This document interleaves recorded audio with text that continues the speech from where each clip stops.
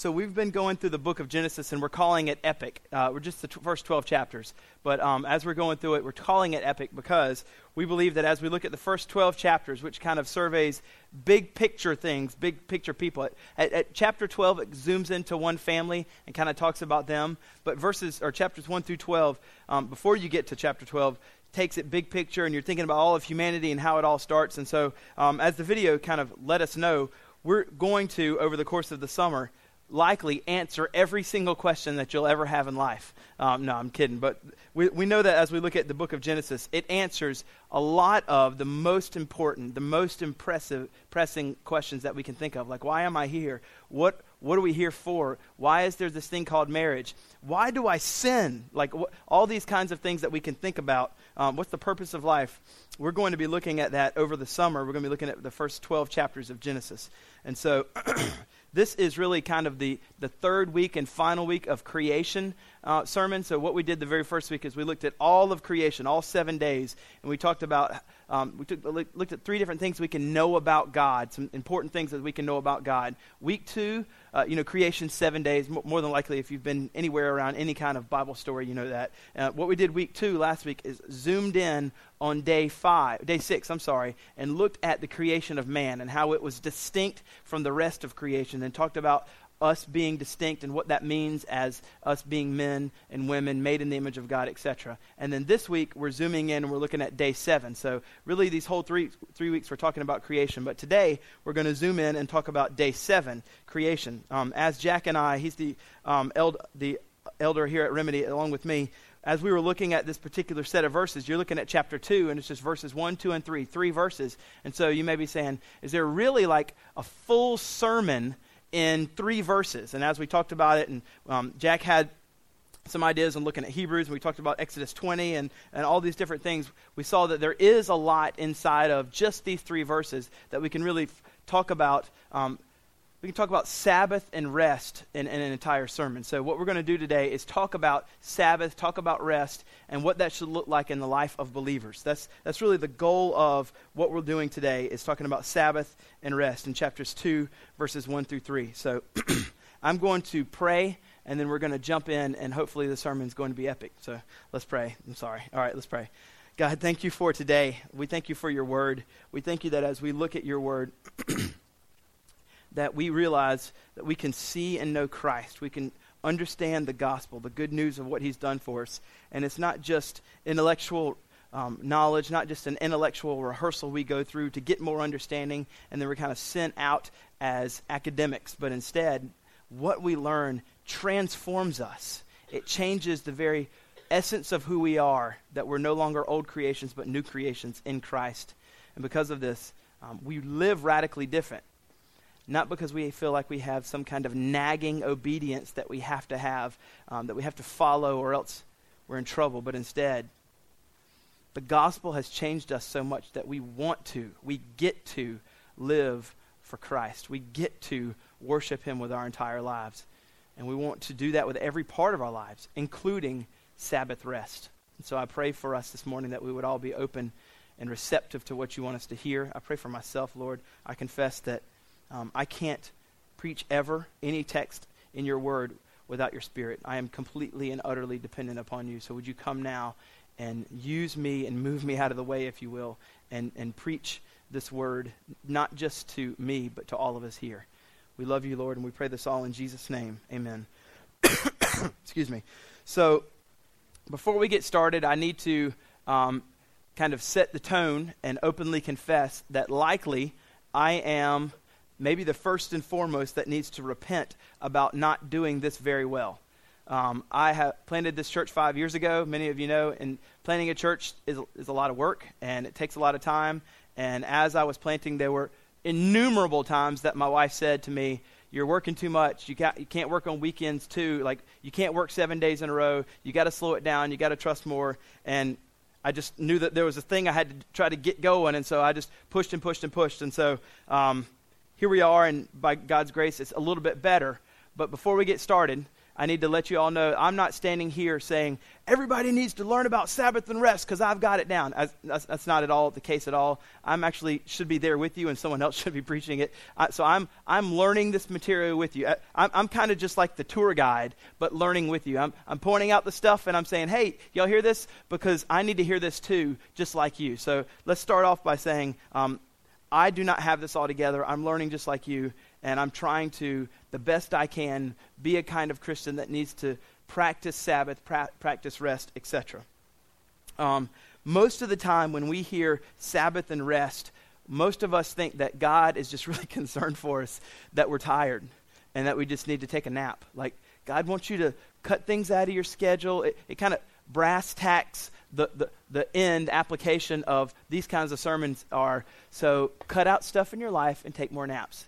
And then God's really happy with you. And like that might be, a first level application. We'll even kind of talk about that. But that's not the final thing. At the essence of it all, when we talk about Sabbath, when we talk about rest, the essence of it all is this. The whole point of Sabbath and rest is to drive deep into your heart and ask this question: do you really trust God? Or are you just going to trust yourself in what you're doing? That's the essence deep down. So there's kind of two levels, if you will. The first level is that God does care about our well-being. He wants us to rest and live restful lives and set aside a day where we don't work, and etc. But, kind of the core, ultimate part, if you drive down to all the deeper meaning of this, the big question that's looming over this entire sermon is, do you really, really trust God? Or are you trusting in yourself? So we're going to be looking at Genesis 2, 1 through 3. Before we get there, I've got some things I want to point out. And as I point those things out, it'll be a mixture of the theological and the practical. Sometimes it'll be one or the other. Sometimes it'll be kind of both. But before we do that, I want to go into this particular idea of Sabbath and rest with a little bit of an introduction on personality types and how we might hear this.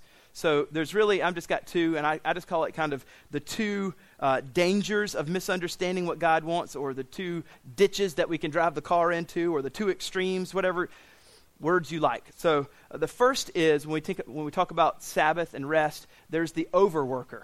This is the guy that really, or girl, that never takes Sabbath, that overworks, works the 80-hour work week and is happy I work 80 hours a week. I'm a stud. Those kind of people, they depend mostly on himself or herself to do everything. And at the end of it, they really kind of lack a deep trust in God. And they don't like the idea, as Romans 8:20 says, therefore we are debtors. Like, I'm a debtor? Okay, well then what do I need to do to work that off?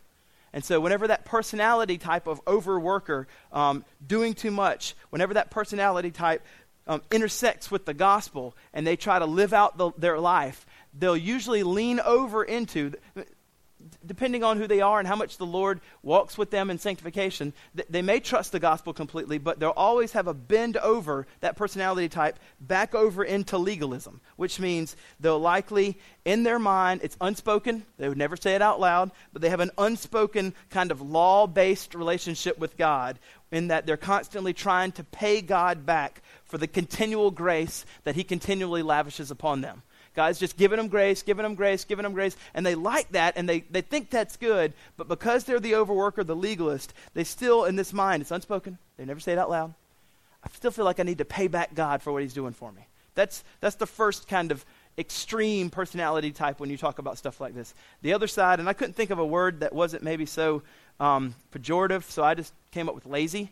You've got your overworker, and then you've got your lazy. And the lazy is the one that's in a continual Sabbath. Like their whole life is just one big Sabbath. They very rarely work. They can't hold jobs. They like for people to take care of them. They usually have excuses of why it's just too difficult to hold a job. They're fired from one job to the other, and they can't see that the common denominator and job to job to job and firing is not all these different people, but them, right? You're the common denominator, and all those people being fired over and over. And in this personality type, they They can't hold jobs very well. They don't understand or perhaps have never been taught the great value of it, what it means to be a productive person. God wants us to be a productive people. Before the fall, he put Adam in the garden to work it and keep it, to worship and obey. Those two Hebrew words can be kind of interchanged. So God likes productivity. He wants us to be productive people. But this person is just on a continual Sabbath. He eats, or she eats up the idea of grace that other people give them. Like, grace, yes, give me more. I love it. I love grace. I need that. Like, give me so much that they actually overuse the grace that is extended to them. They likely have strained relationships, especially with the people that are the constant providers for them. Like, after they've provided and provided and provided, and they're lazy and they take the strained relationships like, I got no more to give you. Can't you do something for yourself? And they need one of those kind of spiritual Thessalonian kick in the pants from 2 Thessalonians 3:2 that says, if anyone's not willing to work, let him not eat. Like, you just need to hear that verse and receive that, brother or sister, because you're lazy. Like, that's kind of the two ditches that people can drive into. So when that personality type runs into the gospel, they can trust the gospel, they can walk with Christ, but they'll not bend towards legalism, feeling like they need to pay back God, but their bend that they'll struggle with, that personality type that they'll fall back into sometimes is licentiousness. Legalism, licentiousness. And I just picked L because it's alliteration. And, you know, I'm a Baptist, we got to alliterate. But that just means they antinomian, or they sin. They'll fall back into sin. And so, like, the legalist has this unspoken thing that they would never say. I really feel like I'm kind of in a law-based relationship with God. The licentious has this unspoken attitude. They would never say it out loud, ever, that, well, I'm going to be forgiven by God. So whenever that happens, seeking true holiness always feels like a losing endeavor. Mostly, I should say, not always. Seeking true holiness because of their laziness. God's going to forgive me anyway. I love grace. Just more grace. Grace, grace, grace. And so they don't see the idea of hard work. Now, both of those extremes have one hope, one remedy. And if you don't know the answer to this, I have failed. I'm a failure. So what's that one hope? This is where you talk. The gospel, right? The gospel of Jesus. For the legalist, it's the gospel that they need to trust in God more. They need to trust in the gospel, what God's done for them. They need to not trust in themselves or herself and what they're trying to accomplish. They need to, in their own practical life, they need to work less, and they need to enjoy the good gifts of creation. They need to go out and look at flowers or oceans and eat a steak and drink a glass of wine and hang out with friends and look at the sunset and slow down and stop thinking that they rule, they reign, and they run the world. They got to slow down. They have to enjoy those things. They need to, in a spiritual sense, dive deeper into the unending grace of God and let that soak and marinate in their hearts and realize there's no such thing as paying back God. There's no such thing. So they need the gospel. And the other remedy for the lazy is also the gospel. They need to be, and it's very different. One just needs to soak in and receive and understand grace. The other needs to soak in and receive and understand the justice that was due us. So the lazy needs to be ravished with the reminder that the full frontal of all of God's righteous anger and fury should have been given to them. But instead, God in his rich mercy didn't put it on them, but put it on his own son. And they need to be reminded over and over of verses that call them to be holy because God is holy. And both of those things aren't like magically happen overnight, right? Oh, I got that, okay. I've got that by tomorrow morning, 8 a.m., where are we meeting? Like, that doesn't happen, right? It takes a long time to move ourselves away from licentiousness, move ourselves away. It's like, God's going to forgive me anyway. He's a God of grace. Or from legalism, I'm going to buckle down and do it all in my own power. I don't need him to remind me that I have grace, but instead, they both need, it takes a while for those personality types to move into the center, our only hope, which is the gospel. So as we're going into this idea of Sabbath and rest, half of you are probably one and half of you the other. Or maybe more of you are one way or the other. I don't know. But I want those things to kind of be an introductory matter to push us to say, when God's calling us to Sabbath rest, know your personality type, know which way you are, but remember, your only ultimate hope is the gospel. It's not yourself. It's not the ultimate grace that you'll get all the time as a licentious sinner and I can just do whatever I want. He still calls you to holiness, and it's not your works that you can do everything. He still calls you to trust in him. So he wants us to remember it's the gospel is the only answers. Now, we're going to go into this particular text here, and I want to read it first, and then we'll see some things in there, some different notes on Sabbath rest. So let's read chapter 2, verses 1 through 3. Thus the heavens and the earth were finished, and all the host of them. And on the seventh day God finished his work that he had done, and he rested on the seventh day from all of his work that he had done. So God blessed the seventh day and made it holy, because on it God rested from all his work that he had done in creation. So the first thing I want you to see is this. And I said these 6 different things we're going to talk about are going to range from theological to even practical. But the first one is that this particular set of verses, chapter 2, verses 1 through 3, set in the context of chapter 1 all the way up here. Because remember, the Bible wasn't written like Moses didn't write chapter 2, verse 1, thus. Like he just wrote. And then later on, chapter divisions and verses were added. So this particular set of verses that we just read, set in the context of chapter 1, all out together, is doing something. It's telling us that the Sabbath, the entire idea of Sabbath, is preaching to us, to the whole world, and ultimately us individually, that the world is safe in God's hands. The world is safe in God's hands. Notice even the way Moses wrote, he's wanting us to see that the world is safe in God's hands. Genesis 1:1, he writes, in the beginning God created the heavens and the earth. There they are. They're in God's hands. He created them. There they are. And what does he do in 2:1? Brings it to ultimate fulfillment, ultimate fruition, ultimate finalization. God created the heavens and the earth. And then 2:1, thus the heavens and the earth, there were finished. So all of the world can be completely trusted in God's hands. And ultimately, that means you, individual. That's exactly what Jordan was talking about when he's driving from nowhere, South Carolina, and he's running out of gas. And maybe it was his fault he was running out of gas, but ultimately, I'm just kidding, Jordan. So ultimately, God is still completely in control, and the whole world is still safe. The whole world is safe in his hands. We need to be able to have this deep-rooted trust in who God is. All of creation in this text is trying to help us see that he's sovereign and totally trustworthy. When I said about Sabbath rest, it's not just that God wants you to take a nap, right? The deep root of all of this is that we can trust God because we know that he is completely in control. He is completely in control. He finished everything that he was supposed to do. He declares to us that he's sovereign. He's in control. He created all things. And he made everything good, and he finished everything that he desired to do. Nothing in all of creation in this moment is left wanting. John Calvin points this out, that as he created everything, nothing is left wanting when it finally comes to completion. Listen to what Calvin says.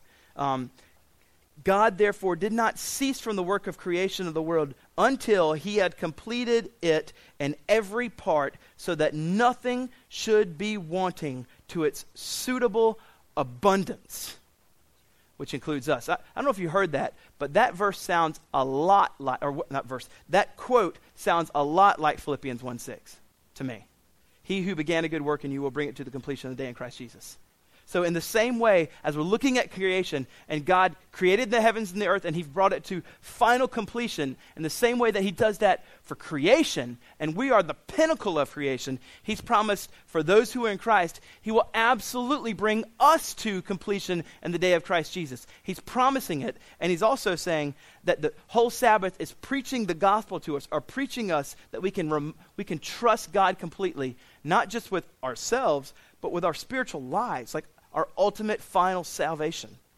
It's all going to be his that he will do. This includes us, and in Christ, we have heaven in our future. Adam and Eve were never wanting in the garden. They were supplied with a perfect relationship with God, and so will we be. So, the first thing that we can see here is that the Sabbath is preaching to us that the world, and ultimately that means us individually in our salvation, is safe in God's hands because God has promised that it's so. And no one is more trustworthy than God. The next one is this. So as we look at Genesis 2:1-3, and we looked at all that, I'm going to throw out a seminary word. I'm going to pre-apologize for it, but it's easier to do it that way sometimes.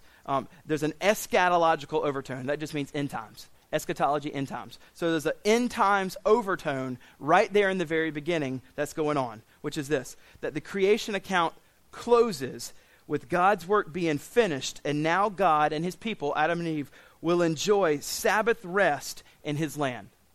This is the eschatological overtone of what's going to be happening. Similarly, as we saw at Easter in John 19, verse 30, as Jesus is his last words on the cross, he says, "It is finished." So here in creation, as God has finished all that needs to be done in creation, and now that he's finished it all, God and the people that he's created can have perfect rest together, enjoy perfect Sabbath rest in his land. Similarly, in the same way, Christ Jesus has declared on the cross, "It is finished." And one day God and his people, all Christians, will also, those who are saved, who are justified, who put their faith and trust in Jesus, they also will once again, just like Adam and Eve before the fall, we will one day finally in heaven receive final rest in his land, which is heaven. So there's an eschatological overtone right there in the beginning, pointing us to the end. God has perfect relationship with Adam and Eve in his land. We as believers will also have that because of Jesus. God said, "It is finished with what I've done in creation." Christ said, "It is finished. Everything that I've done on the cross has achieved salvation." So there's also this amazing, right there in the beginning, a picture of the greater picture of what it's going to be in the end. That's astounding. That's astounding. We're 30 verses in. We're 31 verses in. He's already showing us the end times. I think that's amazing. So we can rest knowing that ultimately it is finished and that everything has been done for us by Christ. Now, we're going to dive into some more practical matters when we talk about Sabbath and rest here at number 3. Look at verse 2. "And on the seventh day, God finished his work that he had done, and he rested on the seventh day from all his work that he had done." He worked for 6 days, and on the seventh day, he rested. Now, really practically, let's just say it this way. Here's the third note we need to know. We are to rest because God rested on the seventh day. It's just straightforward as it can be. God rested on the seventh day. Therefore, we should rest. Now, we can talk and ask the kind of big questions like, was God tired? I mean, does God get tired? No. God doesn't get tired. He's omnipotent. He's all-powerful. There's no God's like, "Man, I'm getting kind of tired. Jesus, Holy Spirit, when do y'all want to take this? I got I need to sit down, get some water or some Gatorade." None of that happens. He never gets tired, right? God never gets tired. We can ask the kind of question is then, well, if that's the case, when God rested, what kind of rest was it? I mean, it says he rested. What does that mean? I understand that there's questions like that we can ask, but more than anything, John Sailhammer points us in, I think, the right direction, the way to think about this, which is, which I've said, this was not written in chapter verse divisions. So the right way to understand this is last week we talked about man. We talked about man being made in the image of God, that we have what's known as the imago Dei, the image of God, the likeness of God. Nothing else in creation has the imago Dei. Only we have the imago Dei. And so as we're supposed to understand that means since we're made in his likeness, therefore we should, as men and women, strive with everything we can to be like him. We should do everything he does. And so this rest that God's taking on day 7 is an illustration or an example. It's not God's tired. He's setting an example for us. So in these short verses, 3 times it tells us, 3 times the author's trying to go to a painstaking work to tell us that God doesn't work but rests. Look at it. It says it, on the 7th day God finished his work. And on the 7th day he finished from all his work. And verse 3, and God rested from all his work. So he's wanting you to know. It seems kind of redundant to say it in 3 times. I got it, Moses. Let me guess. He stopped working, right? Yes. Why do you say that? Because you said it 3 times, Moses.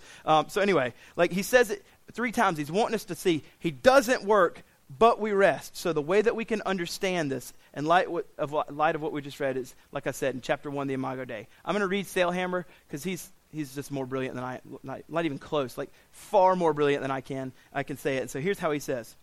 if the purpose of pointing to the likeness between human beings and their Creator was to call on the reader to be like God, that's why he told us that we're made in the image of God. Since you're made in the image of God, you should be like God. Then it is significant that the accounts of the seventh day stresses the very thing the writer elsewhere so ardently calls on the reader to do, which is rest on the seventh day. If we're to be like God, God rested on the seventh day, and since we're supposed to be like him, we're supposed to rest.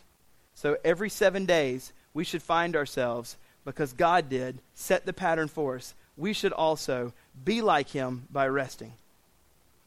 His image bearers should strive every 6 days to be like their Creator and rest. Now we can talk about what that means. I mean, because of Jesus being raised on Sunday, it's no longer Saturday for us, but it's Sunday. So we have set aside in the Christian church Sunday to be the day that we come and worship and Sabbath and rest and remember what he's done, gather together as a church family, be together, worship together, go out to lunch together, enjoy creation together, not work, but rest in each other. We'll talk about a little bit later on what if my job makes me work on Sundays. The deepest part of this thing is trusting God. So it's about your heart. I'm very glad cops work on Sundays, or else, all of our houses would be broken into on Sundays because nobody would get caught, right? I'm very happy that hospitals are open in case, we've had 5, but we have a baby on a Sunday or something, right? Or somebody breaks their arm. So I'm not saying that you can't ever work on Sundays if your job requires it. We'll talk about that in a second. But we are to rest. We are to set aside 1 day per week where we don't work, and maybe it's 2 for you. I know the American work weeks, we work Monday through Friday and don't work on Saturday, Sunday. But we have to at least do 1. Very practically, we'll look at the other thing. It says in verse 3, so God blessed the seventh day and made it holy. God blessed the seventh day and made it holy. So God sets apart this particular day as very special. So we talked about this week 1, I can't remember, but we have creation happening in kind of 6 days. You have day 1, 2, 3, day 4, 5, 6, kind of happen in 2 subsets.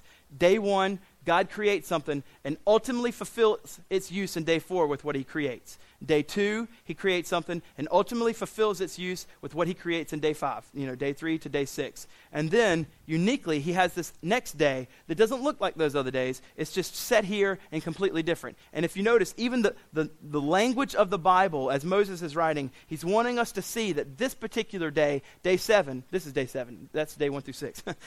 Those particular days are different by the words that he uses, right? The words that he uses. And here's the fourth one. The first 6 days are called good, even very good, day 6. But God calls the 7th day holy. The 7th day is to be holy.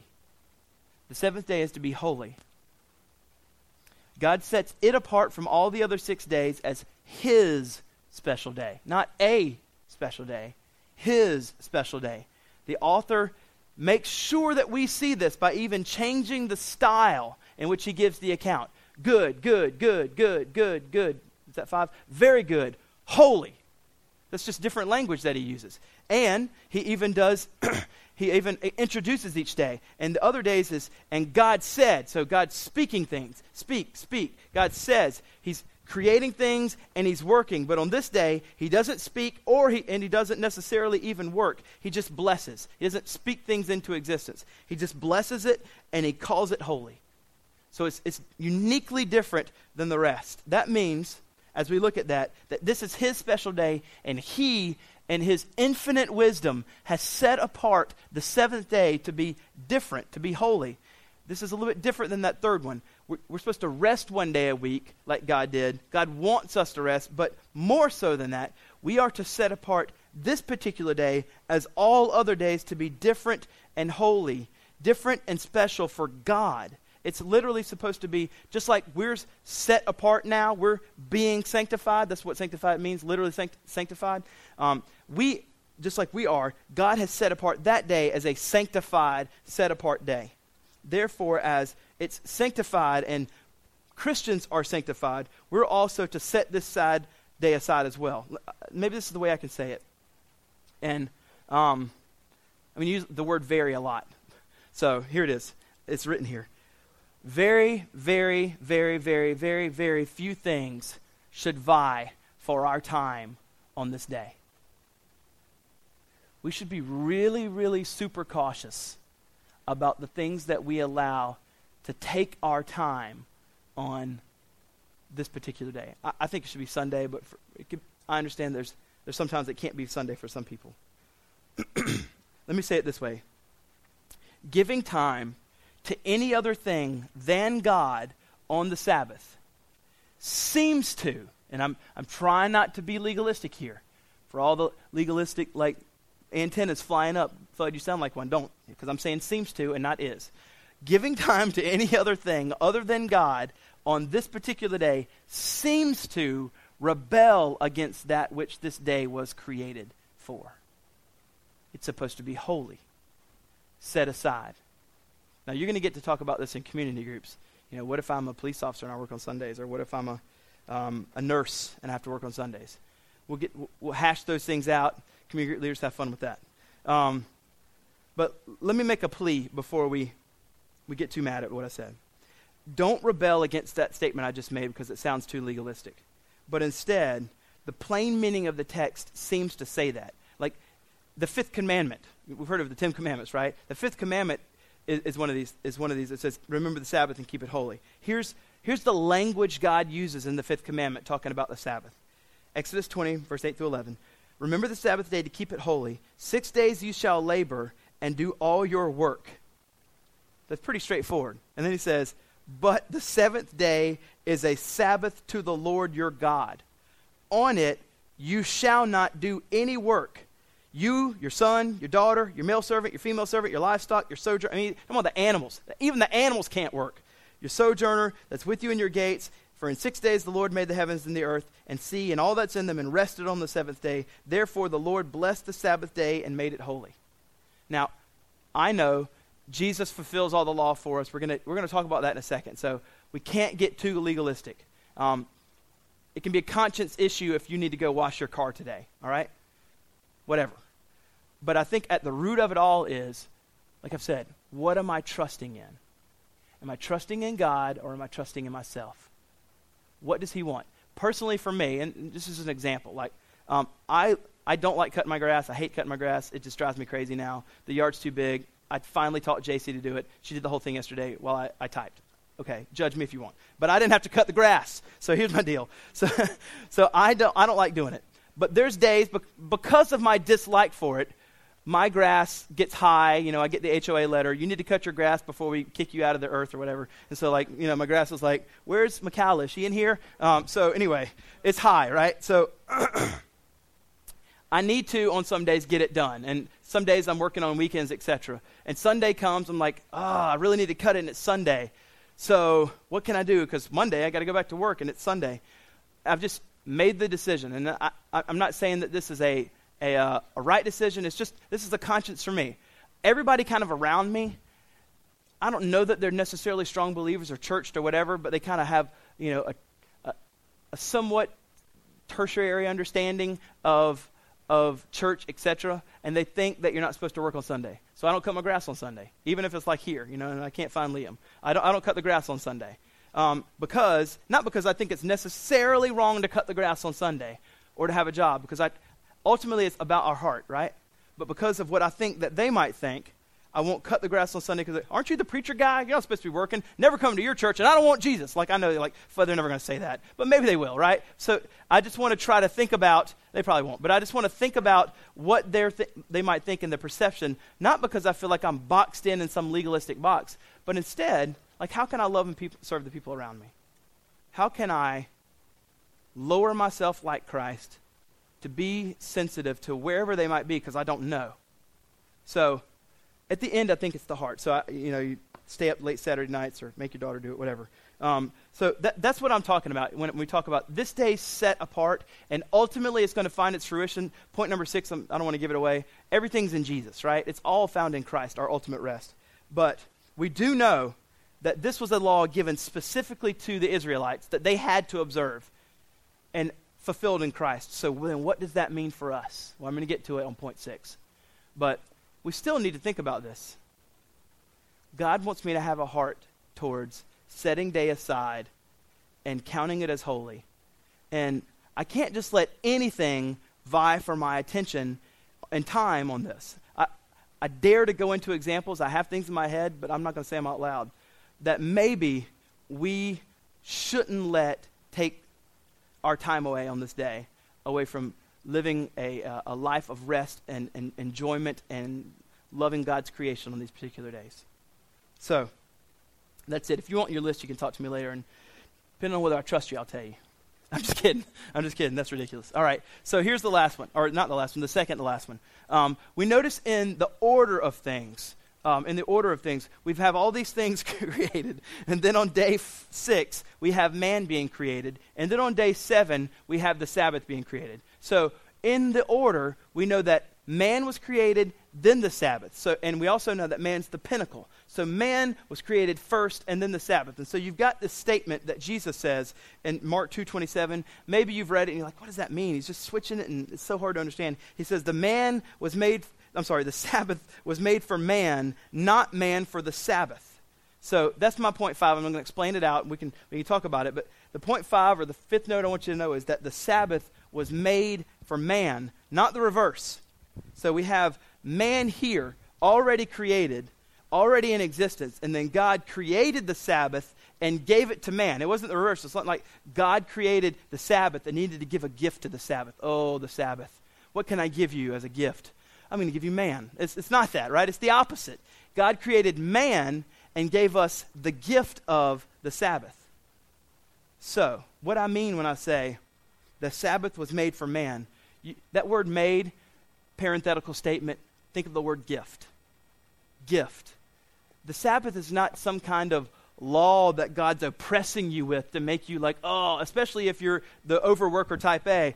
Why are you doing this? I could be productive today. I have to sit here and not do anything. You know, the other guy just loves it. But here we are like, oh, this is such an oppressive law God gives me. I can't do anything. The way that we're to think about rest and Sabbath is God gave this to you as a gift. It's a great gift. Enjoy this gift once a week. Don't work. Don't do anything. Go somewhere. Enjoy your friendships. Enjoy your wife or husband. Enjoy your family. Enjoy your roommates. Eat good food. Hang out with people that you love. Worship on that day your God. Man was made first, then the Sabbath was made to be a good gift to us. There's a guy named Sidney Greidanus. That's a crazy name, I know. But he says this, expounding on the good gifts that God gives us. He says, we can rest from our work. We can gather with God's people. What can we do on this great day of Sabbath, this gift? We can rest from our work. We can gather with God's people to worship God and reflect on the meaning and direction of our life. We can take delight in God's creation as well as in the work of our hands. We can enjoy family and friends. God created everything good, and that's the gospel message, the joyful tiding of Genesis 1, that God created everything good, and he gave us this day to go and enjoy that great creation. And it's okay, like he wants you to. Don't feel like you can't enjoy it. I got to do stuff. Like, it's just, study after study have been shown that if you work 7 days or you work 6 days, somehow, and I don't know how it works, but besides God said, we're more productive if we work 6 days than 7. Did you realize this? Like, you've heard of Chick-fil-A, right? They make more money than anybody, and they're only open on 6 days than 7. And it just drives me crazy. I can't go there for lunch after church on Sunday. Like, it's the best day, Chick-fil-A. I want the Christian chicken on Sundays, but it's never open, right? It's only open on the 6 days a week, right? And they make more money, whatever. Study after study. It's just because they charge $4 a sandwich. But anyway, my point is, maybe it's not. So my point is that study after study shows that we as people, if we rest 1 day a week, we're actually more productive. And sociologists that aren't believers are just finding this out like, this is amazing. If we rest 1 day a week, we're more productive. How does that work? And we're like, have you even read the first page of the Bible? Like, yeah, God says that right in the very beginning. So it was given to us as a gift, not an oppressive law to hold us down and keep us from being productive human beings. I mean, have you ever thought about this? God makes you sleep for a third of your life, right? You have to sleep. Maybe you're like the guy that only needs 2 or 3 hours. We all hate you. But most of us need 8 hours, right? We need 8 hours. God makes you sleep for a third of your life just to show you that the world can run without you. God's got it. So rest in that. I mean, we can trust him. So take this great day, this awesome gift that he gives us. Now here's the last thing, and we are actually going to have to move out of Genesis here. As Jack and I talked, Jack pointed me to this particular text, and it's just awesome. So the way we think about Sabbath and rest is we can look at Genesis chapter 2 and we can see those things, but we also have the benefit of the New Testament writers that were able to look back at those accounts in Genesis 2, and they were able to write about Sabbath and rest, and they're expounding on Genesis 2 for us, and so we even get a greater understanding, a bigger way to think about what the Sabbath and rest is. Because it's not just as like, God's concerned about your schedule, man. You got too many things. You're living in the 21st century, and we're all transient. We're all over the place. Cut some stuff out your schedule and sleep more. Like, you just look so tired. Like, it's not just that. There's an ultimate, bigger meaning that God's pointing us to here in the book of Hebrews. So you might want to switch over. We're going to read a little section here. But Hebrews chapter 4 is where we're going to look. It's in the New Testament after the Pauline letters. Hebrews chapter 4, the writer of Hebrews expounds a little bit on what rest means. And so I want to take it as big as we possibly can and say it this way. Here's the sixth one. Jesus is your Sabbath. That's just the way to say it. Jesus is your rest. Your ultimate rest is found in him alone. What do I mean by that? Well, look at the text and you'll see it. Look at verse 1. We're going to get to it at verse 9 and 10, but stick with me for 1 through 8 because there's gold in there. Therefore, while the promise of entering his rest still stands, let us fear lest any of you should seem to have failed to reach it. For good news, that's the gospel. That's the message of Jesus coming for us, dying for us on our behalf, his death, burial, and resurrection, which should have been ours. But if by faith we trust in him, we are forgiven forever. That's the good news. We don't have to go to hell. We can have perfect relationship restored back to our Creator. Best news ever, right? For good news came to us just as to them, but the message they heard did not benefit them because they were not united by faith. So it's ascertained or grabbed or received by faith. Salvation is with those who listen. For we who have believed enter that rest. Look at that. We who have believed enter that rest. So now we're talking about Sabbath rest, and he's saying those who believe get to rest. Well, we know unbelievers rest, like in a very simple sense. They take naps. So we know that rest doesn't just mean sleep. Rest means something kind of way greater and deeper. So here we go. As I swore in my wrath, they shall not enter my rest. So God's talking about him having a rest, and some people will not get it. That's explicit in the text, so implicitly some people will get it. So there are two groups of people that get either rest or no rest, and those are, as we look at all of the Bible, those who trust Christ get the rest, those who don't will not get the rest. Although his works were finished from the foundation of the world, for he has somewhere spoken of the seventh day in this way, and God rested on the seventh day from all his works. That's Genesis 2:2.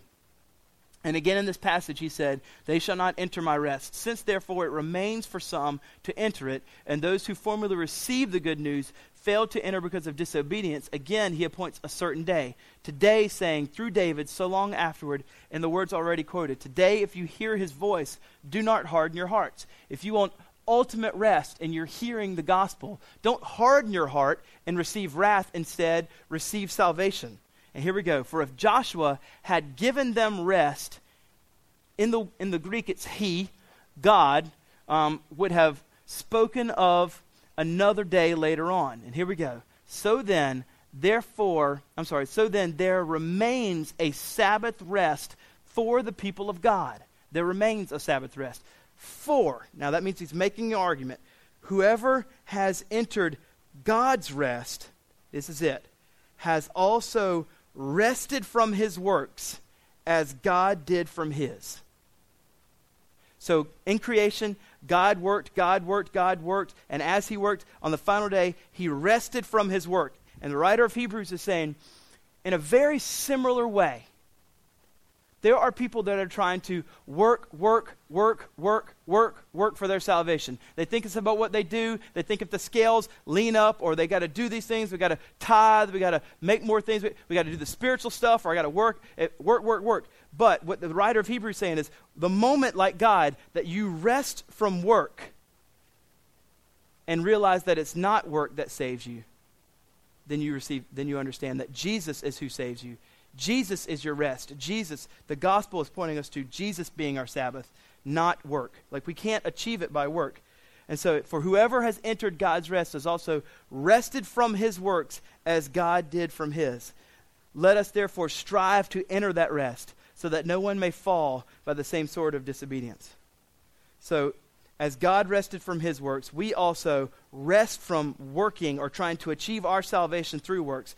And we rest alone in Christ's death, burial, and resurrection, just as God rested on the seventh day. It's an illustration, a kind of a broad painted picture for us for what the gospel looks like if we're trying to work for salvation. In Matthew chapter 11, as we're going through Matthew, Jesus gives this great gospel invitation. It's one of my favorite gospel invitations that Jesus gives to people. In Matthew chapter 11, he's talking to people who are, he's speaking kind of directly to the people who were called Pharisees, and the Pharisees were just renowned for trying to do good works in front of men and God, thinking that that's what saved. And as he's talking, there were also Jewish people all around them. And as they were listening, he's kind of speaking through the Pharisees, because he knows their hearts are hard, to the rest of the people who believed what the Pharisees saying, because the Pharisees were saying it's all about works, and he's looking at all them and they think it's kind of all about works. And in Matthew 11, he looks at them, and he's addressing that idea of working for salvation. And he says, "Come to me, all who labor, who are laboring or trying to work for salvation." He says, "Come to me, all who labor and are heavy laden, and I will give you rest." It's not works. Jesus is the one that gives you final rest, ultimate Sabbath, salvation, forgiveness of sin. "Come to me, all who labor, and I will give you rest. Take my yoke upon you and learn from me, for," oh, I love this. This is such a great, beautiful description of Jesus. "I'm gentle and lowly in heart, and you will find rest for your souls. For my yoke is easy and my burden is light." Jesus is beckoning us all to not walk down some kind of treadmill, never-ending, works-right achievement basis, thinking that that's what makes us saved, but instead resting and trusting in him alone. Not just to save us, but also to provide for us the very rest we need. Jesus is our rest. Jesus is the gospel. The good news is that we get Jesus. We're not just saved by Jesus, but we get Jesus. We get a relationship with our Creator. This is just unbelievable. Jesus is our rest. So I want to go into a little point of application here, and kind of start with some real practical application and build out to a more spiritual application. When I say spiritual, I don't mean like Oprah spiritual. I mean like, Jesus-centered spiritual. So the first one is this. Real practically, when we hear this, what can I think about or do then in my own family's life to incorporate an ongoing idea of Sabbath and rest? First, I'll speak to wives, then I'll speak to husbands. Wives, this is what I think you can do. This is just real practical. Make your home a home that your husbands want to come home to. Make your home that encourages Sabbath and rest for them. Make it so that when they work all day, they think, "I can't wait to go home." Like, that's restful. That's good. My wife makes a refuge for me. I know God's our refuge, but she creates a refuge for me. She creates a place that while I'm out in the stresses of life and working and being productive, she creates an environment for me to come home. That's the wives. Now, let me talk to the husbands. And I have to admit, this one, I'm only talking to myself. You're free to listen in. It might apply to you, but this is directly to me. Husbands, make your coming home a daily, joyous occasion, not a dreaded one. where the family will enjoy you walking through the door, and your walking through the door doesn't create unrest. That's my personality. She's tried her hardest to create that. And as soon as I walk in, I see the things, and I'm like, what about that, what about that, what about that? And all of a sudden, everything that she's desired to create, she just feels collapse because of my personality of not creating rest when I come home. So husbands, make your coming home a joyous occasion. Like, look for those things and rest in Christ and trust in Him, and let what she's striving to do be something that doesn't create unrest in the home, but the family is joyful that you're coming home to be in Sabbath rest with them for the rest of the night. So that's a real practical way to think about it. Personally, your day-to-day life, this is what I think you need to think about. And again, this is really practical. We've already talked about some of this. You need to set aside a day a week, likely Sunday. That just makes the most sense. We worship on Sunday. It's the resurrection. It's the day that we've chosen as Christians to come together and worship. You need to set aside a day a week that is a total day of rest, where you can be with your friends, you can be with your family, you can come to church, you can worship, you can realize that this day is not some kind of oppressive day, but instead a great gift from God. It's not an obligation that God makes you keep, but instead a joy that I want to do, that we would set aside a day. We don't make excuses. We don't have buts, but instead we embrace these gifts and all the good gifts of creation that God's given to us on this day per week. And the other day we get after it. Get after it those other days. Work hard. God wants you to be a productive person. That's good. But one day a week, set it aside. And I think this makes the most sense that it's Sunday. You're probably not doing anything else already on Sundays. And use that day to be with your family, be with your church family, worship in the morning, do whatever you want, enjoying God's creation, and all the while in your mind, giving thanks unto God for it. Whether we eat or we drink or do anything, do it all to the glory of God, 1 Corinthians 10:31. So the whole day is a day of worship, where I come to worship with my family, but I go and I eat a great lunch with my family or my friends at home or at a restaurant, and I'm worshiping, thanking God, and I'm looking at and I'm enjoying all of the things that He's given me. The whole day is a day of rest and worship. In the fall, maybe you watch football, if your wife thinks that's restful. Lastly, my wife loves football, so yes. Anyway, the last one is this. So those first ones are kind of practical, and I think they're easier. This third one, when I say spiritual, and I mean, Jesus-centered, this is a mindset paradigm shift. This is a more difficult transition. I think that this is more, it's not like I can tell you this, and by 8 a.m. tomorrow, you're like, oh, I got it. What are we doing now? What's next? Like, you're not going to have this by 8 a.m. tomorrow. This is a movement of your mind and a rehearsing and a remembering and a preaching to yourself continually. So what does it mean when we talk about Sabbath and rest practically for our life? Remember, rehearse, preach to yourself every day, to yourself and to others that are in your family and your friends, that the great gospel rest that we can finally have is ultimately found in Christ, not in our achievements, not in our works. Worship every day. And as you're worshiping every day, be ever mindful that from the very beginning we were created to be worshipers. And the only place that we can find our final rest is worshiping God. Augustine, he lived in the 300s. He has some kind of quote, something like, our hearts are restless until they find their final rest in thee. Something like that. And it's the truth. You will be completely restless. Your soul, the deep part of your soul will be restless until you find your rest in Christ. Nothing will ever satisfy it other than God. And so this is a mindset shift where believers, you have to continually preach this self. Unbelievers, if you don't know God, quit searching. You can call it off. You don't need to look anymore. Jesus, He's not a answer, He's the only answer. Nothing else besides Christ will give you rest for your soul. So spiritually, we need to remember, rehearse, preach to ourselves every day this great gospel that we have rest for our soul in Christ, forgiveness of sin forever. The gospel is the great invitation that invites us to come find our true, because we're all created as worshipers, true worshiping selves in Christ. that great invitation of Matthew 11 is being extended.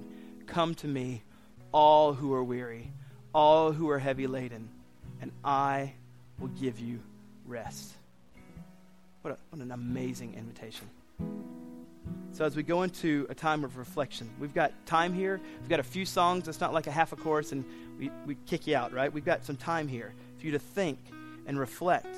And if God's speaking to me, maybe I need to, on some easy levels, think about God saying, all right, your schedule, rest more, trust me, don't be lazy, don't be an overworker. We can talk about some of those kind of first tier things. Maybe he's saying some of those things. But in the deeper levels, maybe God's saying some more deeper things like,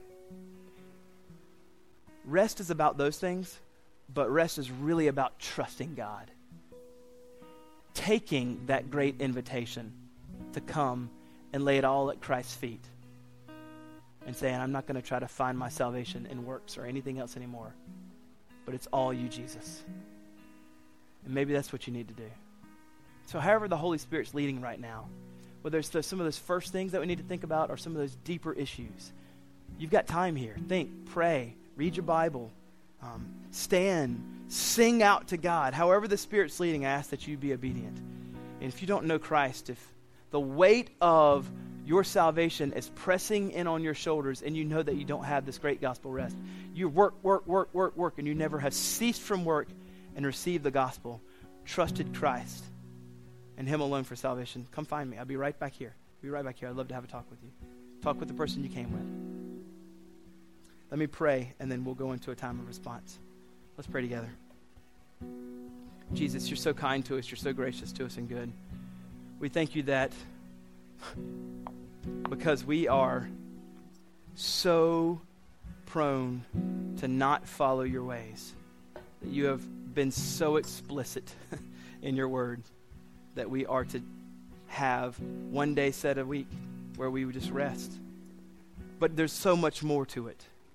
There's so much more depth to that. It's not just rest once a day, but instead it's cease from working, thinking that achieves salvation, and find your final rest and peace in heaven forever with Jesus. I pray for my friends here, wherever they are in their life, whatever they are in their walk, in their journey of faith, wherever they are, that you would meet them right where they are, Holy Spirit. Comfort them, guide them, direct them, even convict in your loving, most gentle way that you do. And if they are believers and they need to make some changes, that they would. And if they're not a Christian, Lord, that you would lead them unto salvation right now. Be with us now as we worship. We pray these things in Jesus' name.